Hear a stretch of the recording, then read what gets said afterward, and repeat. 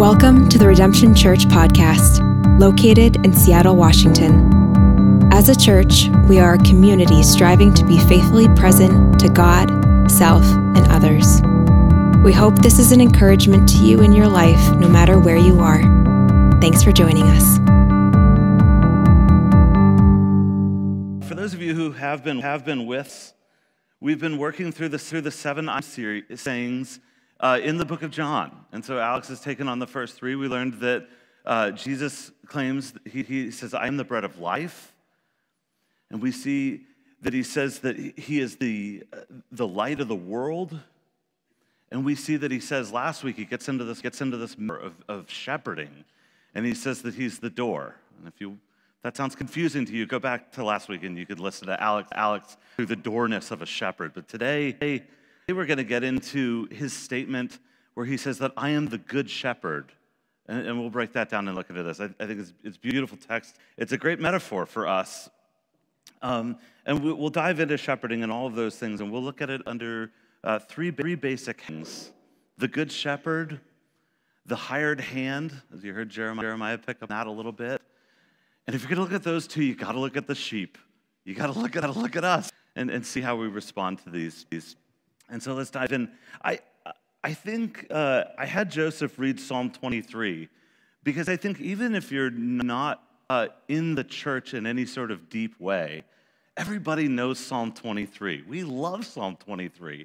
You hear it at weddings, you hear it at funerals, you hear it at all kinds. Of all of the chapters in the Bible, I mean, John 3:16, definitely up there, but everybody knows Psalm 23. Love the sound of Psalm 23.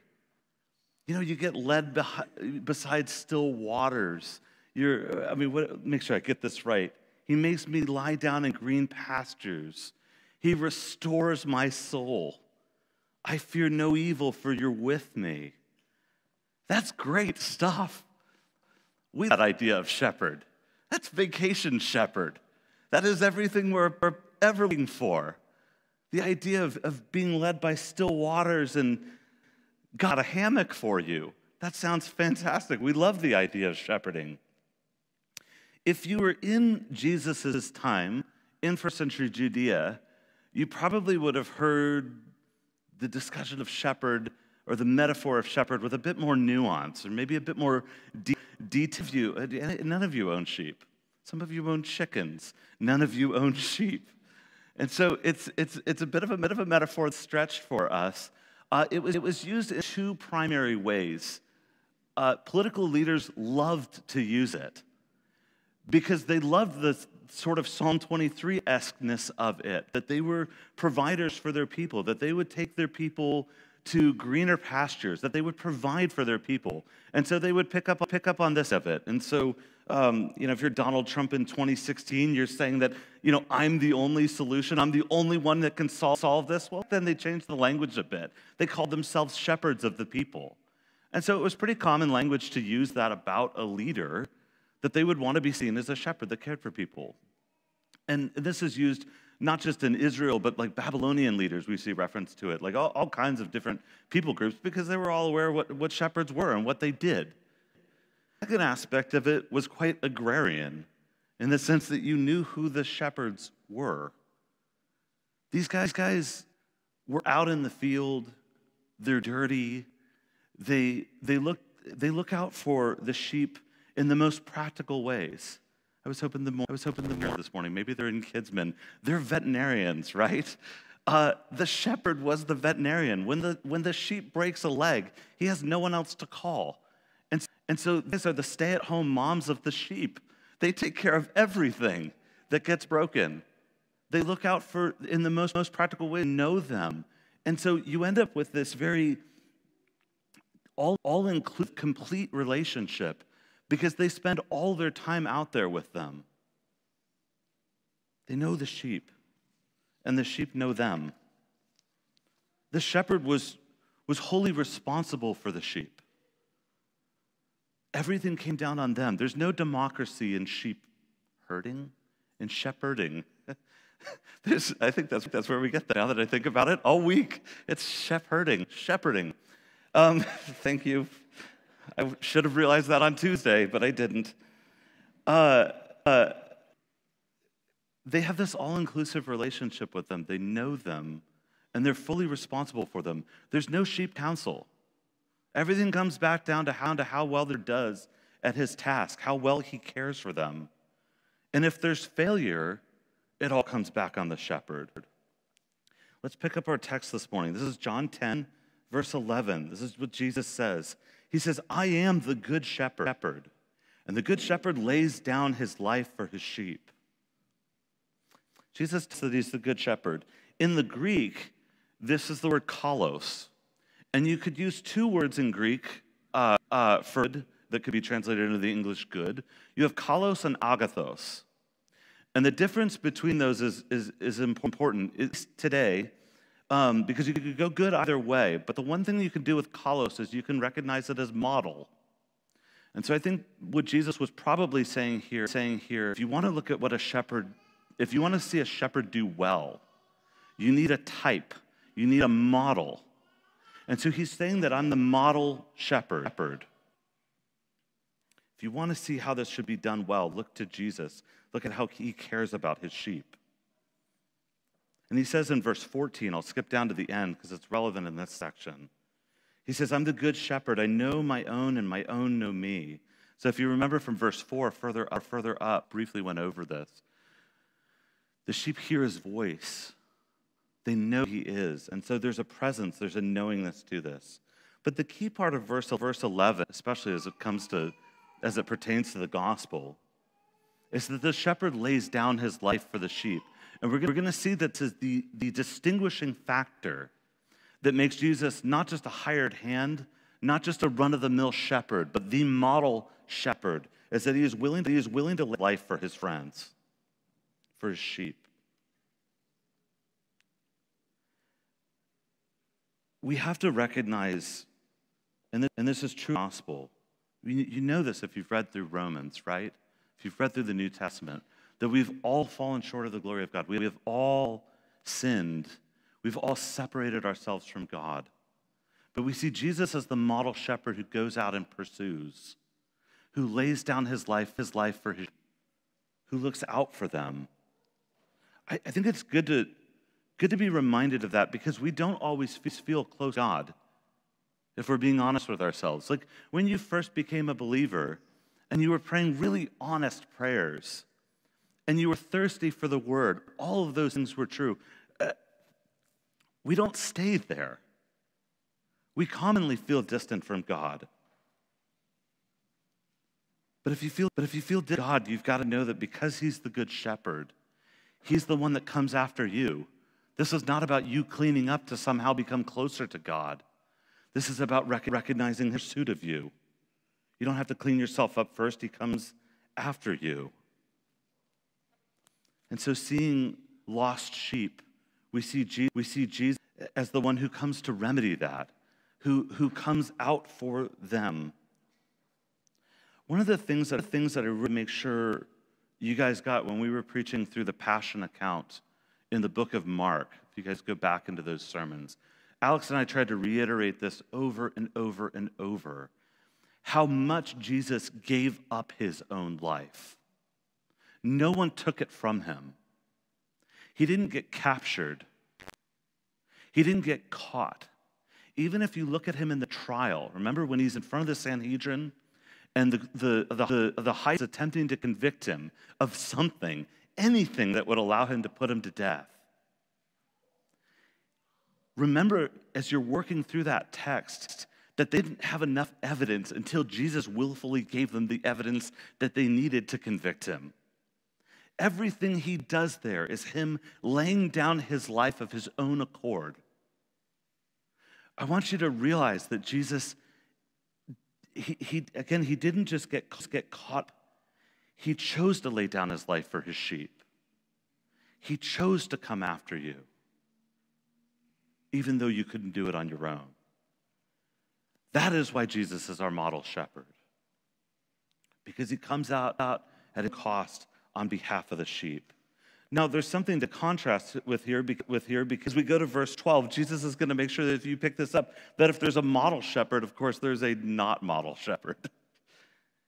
And so 12 says, says this. He says, he who is a hired hand and not a shepherd, who does not own the sheep, sees the wolf coming and leaves the sheep, flees. And the wolf snatches them and scatters them. He flees because he is a hired hand and he cares nothing for nothing. Chapter 10, it mentions thieves and robbers. Thieves and robbers are evil, right? They come into the sheep pen, and these guys would take hundreds and hundreds of sheep at once. They would try to sneak them out in the middle of the night because your bank account was fluffier in first century Judea. It was sheep. It was livestock, commonly. And so this was a way of stealing money. You're robbing the bank. You're robbing the sheep pens. And so these guys are evil. We can distinguish them. But the hired hand, wicked. He's not evil, but he's not in it for the sheep either, as we're going to see. Because when the wolf shows up, he's not willing to lay down his life. He's not willing to put himself at risk. He's a self-preserver, not a sheep preserver. He could do any other job, but this happens to be the job that he can get. He's not going to do it at the cost of his life. He's not willing to go that far. If it gets dangerous, if it gets difficult, the sheep are going to be on their own. Because no paycheck is worth your life, right? No paycheck is worth your life. And so the wolf snatches them and scatters them. But note that he looks the part. He looks exactly like a shepherd until he runs. He looks like a shepherd until he runs. And what Jesus is doing, he's calling out the religious leaders of his day. He's calling out what he sees in their heart, that they're much more interested in themselves, their own preservation of reputation and financial well-being than they ever are for the sheep. They are poor shepherds and stewards of God's people, which is what they were called to be. They'll perform their religious tasks when it's not risky. That's not hard. I will tell you as a pastor, that part's not hard. But if it gets hard or dangerous, if they think their reputation might be on the line, if they think they might lose their jobs by saying something, or people might speak ill of them, there's easier paychecks to be had. It's easier to jump off the field, regardless of what happens to the sheep, because they are self-preservers, not sheep preservers. Hired hands are worried about what's in their job description, making sure that they don't have to do anything more than what they're being paid for. They want to make sure they get their paycheck on time. They're also the types you can't question. If you have a concern about how they're leading, doing, or the decisions that are being made, you can't get a meeting with these guys. Not with the hired hand. They don't take your questions. They don't need your feedback unless it's encouragement.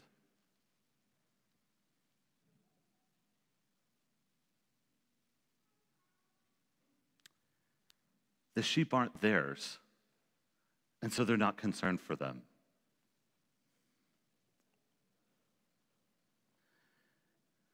And the sheep that they're responsible for tending can go find greener pastures, but it's never going to be these shepherds. It's never going to be the hired hands that will lead them there, will take them there.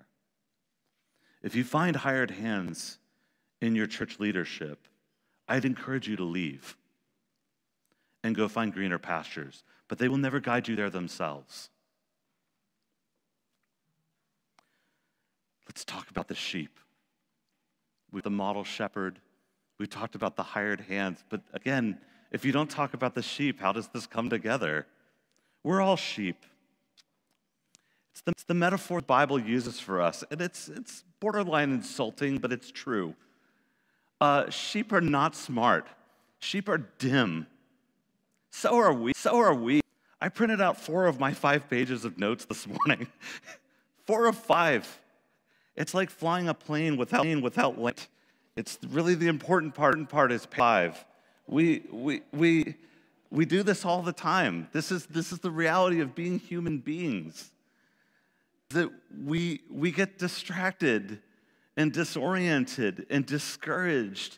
And the reality is, if we look at we recognize that what we need more than anything is a shepherd, some sort of authority, some sort of guide, something that will give us a North Star and direct us.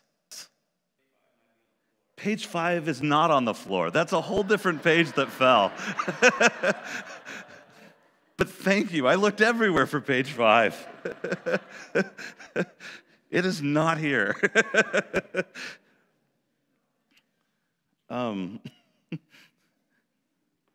Printers are amazing, aren't they? I was talking to someone back there, and I said, if you go back to Office Space, which is a 2001 movie, what is the thing that they beat space? It's a printer. It's the same way we feel today. But anyway, the sheep are the ones operating it.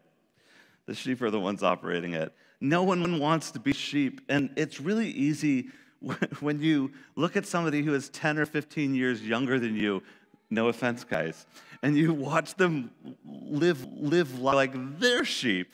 That makes total sense.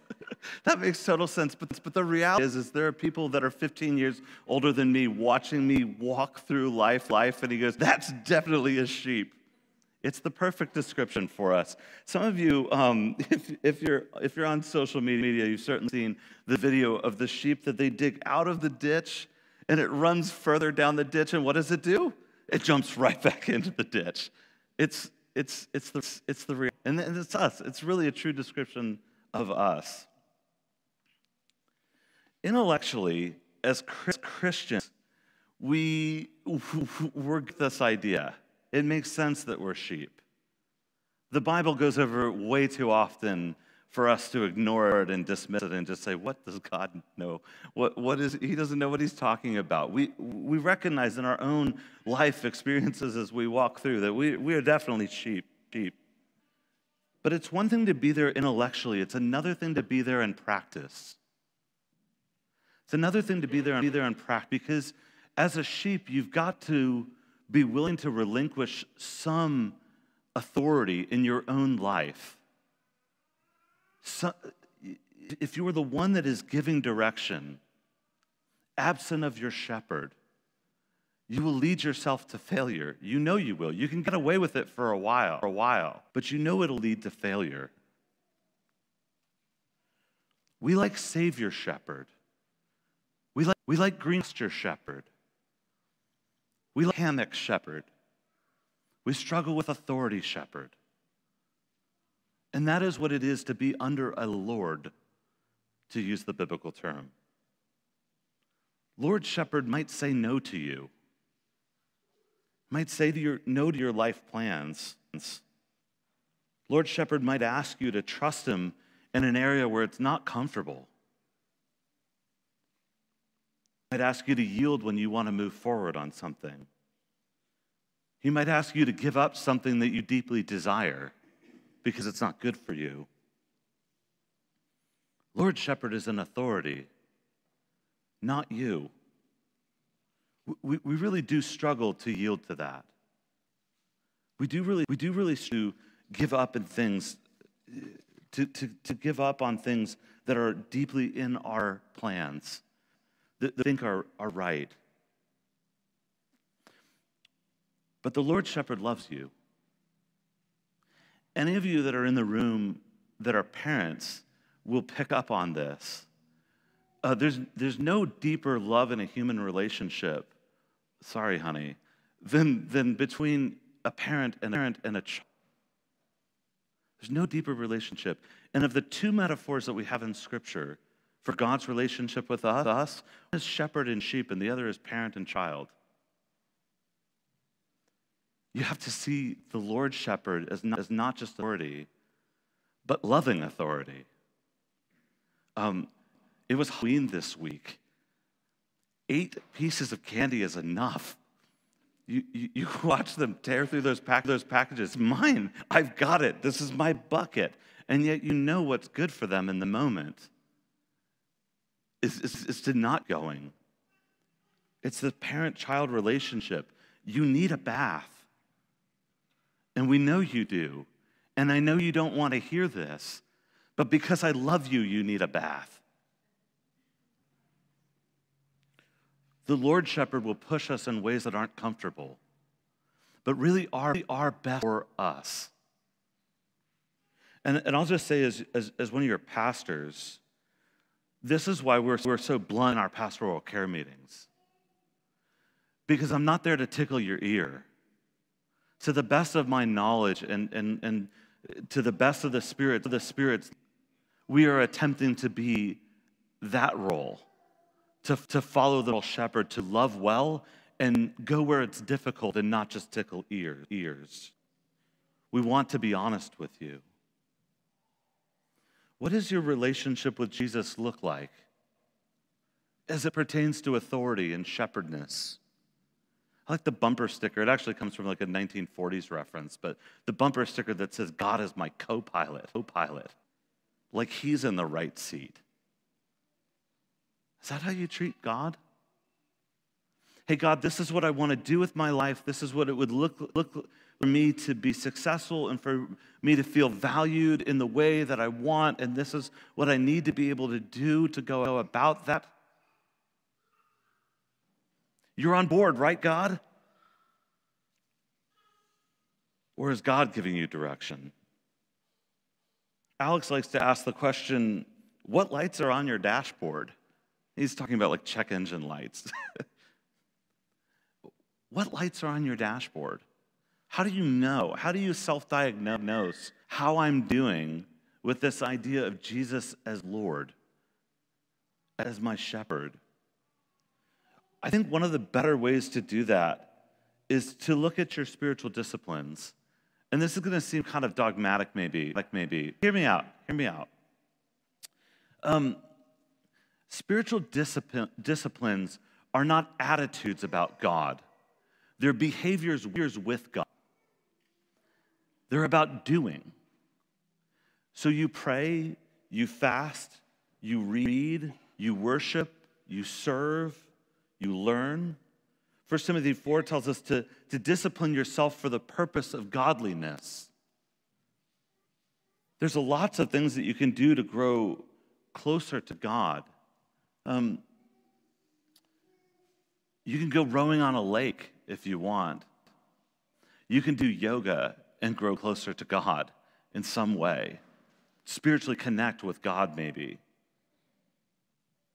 And it might be helpful, but it's not a spiritual discipline. Spiritual disciplines are things that we see in Scripture. They're to draw us closer into God, to experience Him more. Because when you're in Scripture, and I'm not preaching against yoga, you do you. My downward dog is nowhere near yours. But so take it for what it is. But it does not have the function of bringing God's holiness to bear in your life. Because when you see God's holiness and God's godliness, you are brought into relief against who you actually are. You start to see yourself more as the sheep that you actually are. You come to terms with your own shortcomings. And so thereby, to use 1 Timothy 4 language, you discipline yourself purpose of godliness. When you spend time in the Word, when you spend time in prayer, when you go through the behavior of faith that is intended to draw you closer into God, to experience Him on a deeper level, in ways, though I love my canoe, that the canoe will never do. You'll never be brought to bear with that, quite in that way. And so that's why we encourage you to follow through the spiritual disciplines, because they are healthy for you. I think we know on some level that we are distracted, disoriented, and discouraged. Every year we're coming up, 8-9 weeks out from New Year's. And every year we hit New Year's and we get these, I just joined a gym, but I'll go to the gym more in January, right? And the gym is packed full of sheep because they know that after the holidays and they've disappointed themselves once again, should get to better living, that they should reorient themselves. And the New Year's resolution is horrible. That's why your Bible reading plan rarely makes it out of Exodus. You know it's true. I know it's true. Because we get this idea that we need a shepherd, but we have a hard time following through and committing to that idea of needing a shepherd. Because by February, we seem to have good enough traction. We're going to the gym twice a week, that maybe it'll be okay. But we need a shepherd. I think it's good to go back and look at Jesus' language of compassion towards us. This is what he says.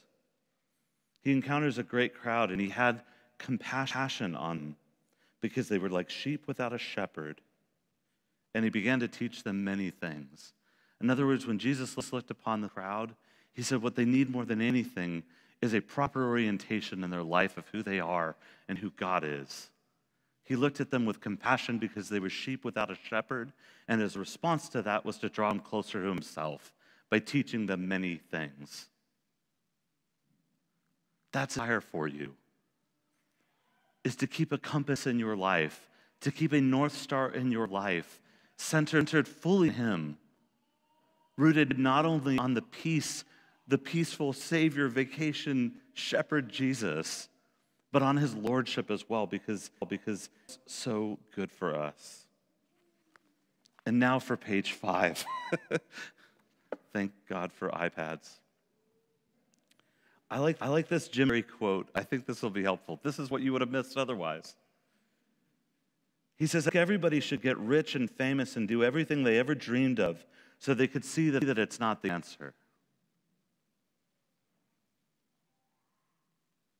That even if we got everything, some of harder and luckier and have more financial well-means to land in a better spot. But even if you get everything you ever dreamed of and ever desired, you'll find that that wasn't the answer, that it wasn't enough, that you're still sheep without a shepherd, that you don't have the deepness and richness of a relationship with a God who genuinely loves you. And so my prayer, to echo Jesus' is that you would be sheep with a shepherd and that you'd be drawn closer into him. He's the model shepherd. He's the good shepherd. He's the shepherd that doesn't require you to bring yourself in, but comes out after you. That was willing to lay down his life for you because he loved you so much. This is the Jesus that looked upon you from heaven and had compassion on you, and so came down to you, so that you might know him and know his love for you. On the last night before he died, before he gave up his life, Jesus had a final meal with his friends, with his disciples that had been following him for years. And he took the bread and he broke it and he thanked God. He said, "This is my body.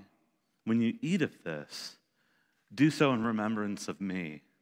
He wanted them to have a meal that they go back to and remember how much he cared for them, that the good shepherd is the one who would break his own body for them, that would shed his own blood to bring them in, that he'd be the perfect lamb, the perfect sacrifice, so that all of their steps, all of their sin could be redeemed. Everything that separated them from God could be brought and made right. So he gave them the bread. And after the meal, Jesus took the cup of wine and he thanked God. And he gave it to them, saying, "Drink this, all of you, because this is my blood, the new promise of God's unfailing love. And do this in remembrance of me." Each week, as a church, we come forward and we take that meal. That if you count yourself as a sheep of the model shepherd, if you call yourself a believer in Christ, who is yielding and surrendering your life to him, come with us. I'll invite the communion service forward. come take that meal and remember that he's your model shepherd that loves you like that. And parents, last thing I'll say, feel free to take time now. Come take communion on your own if that's helpful, or go get your kids and walk through communion with them. But as you're ready and feel led, come forward and take communion.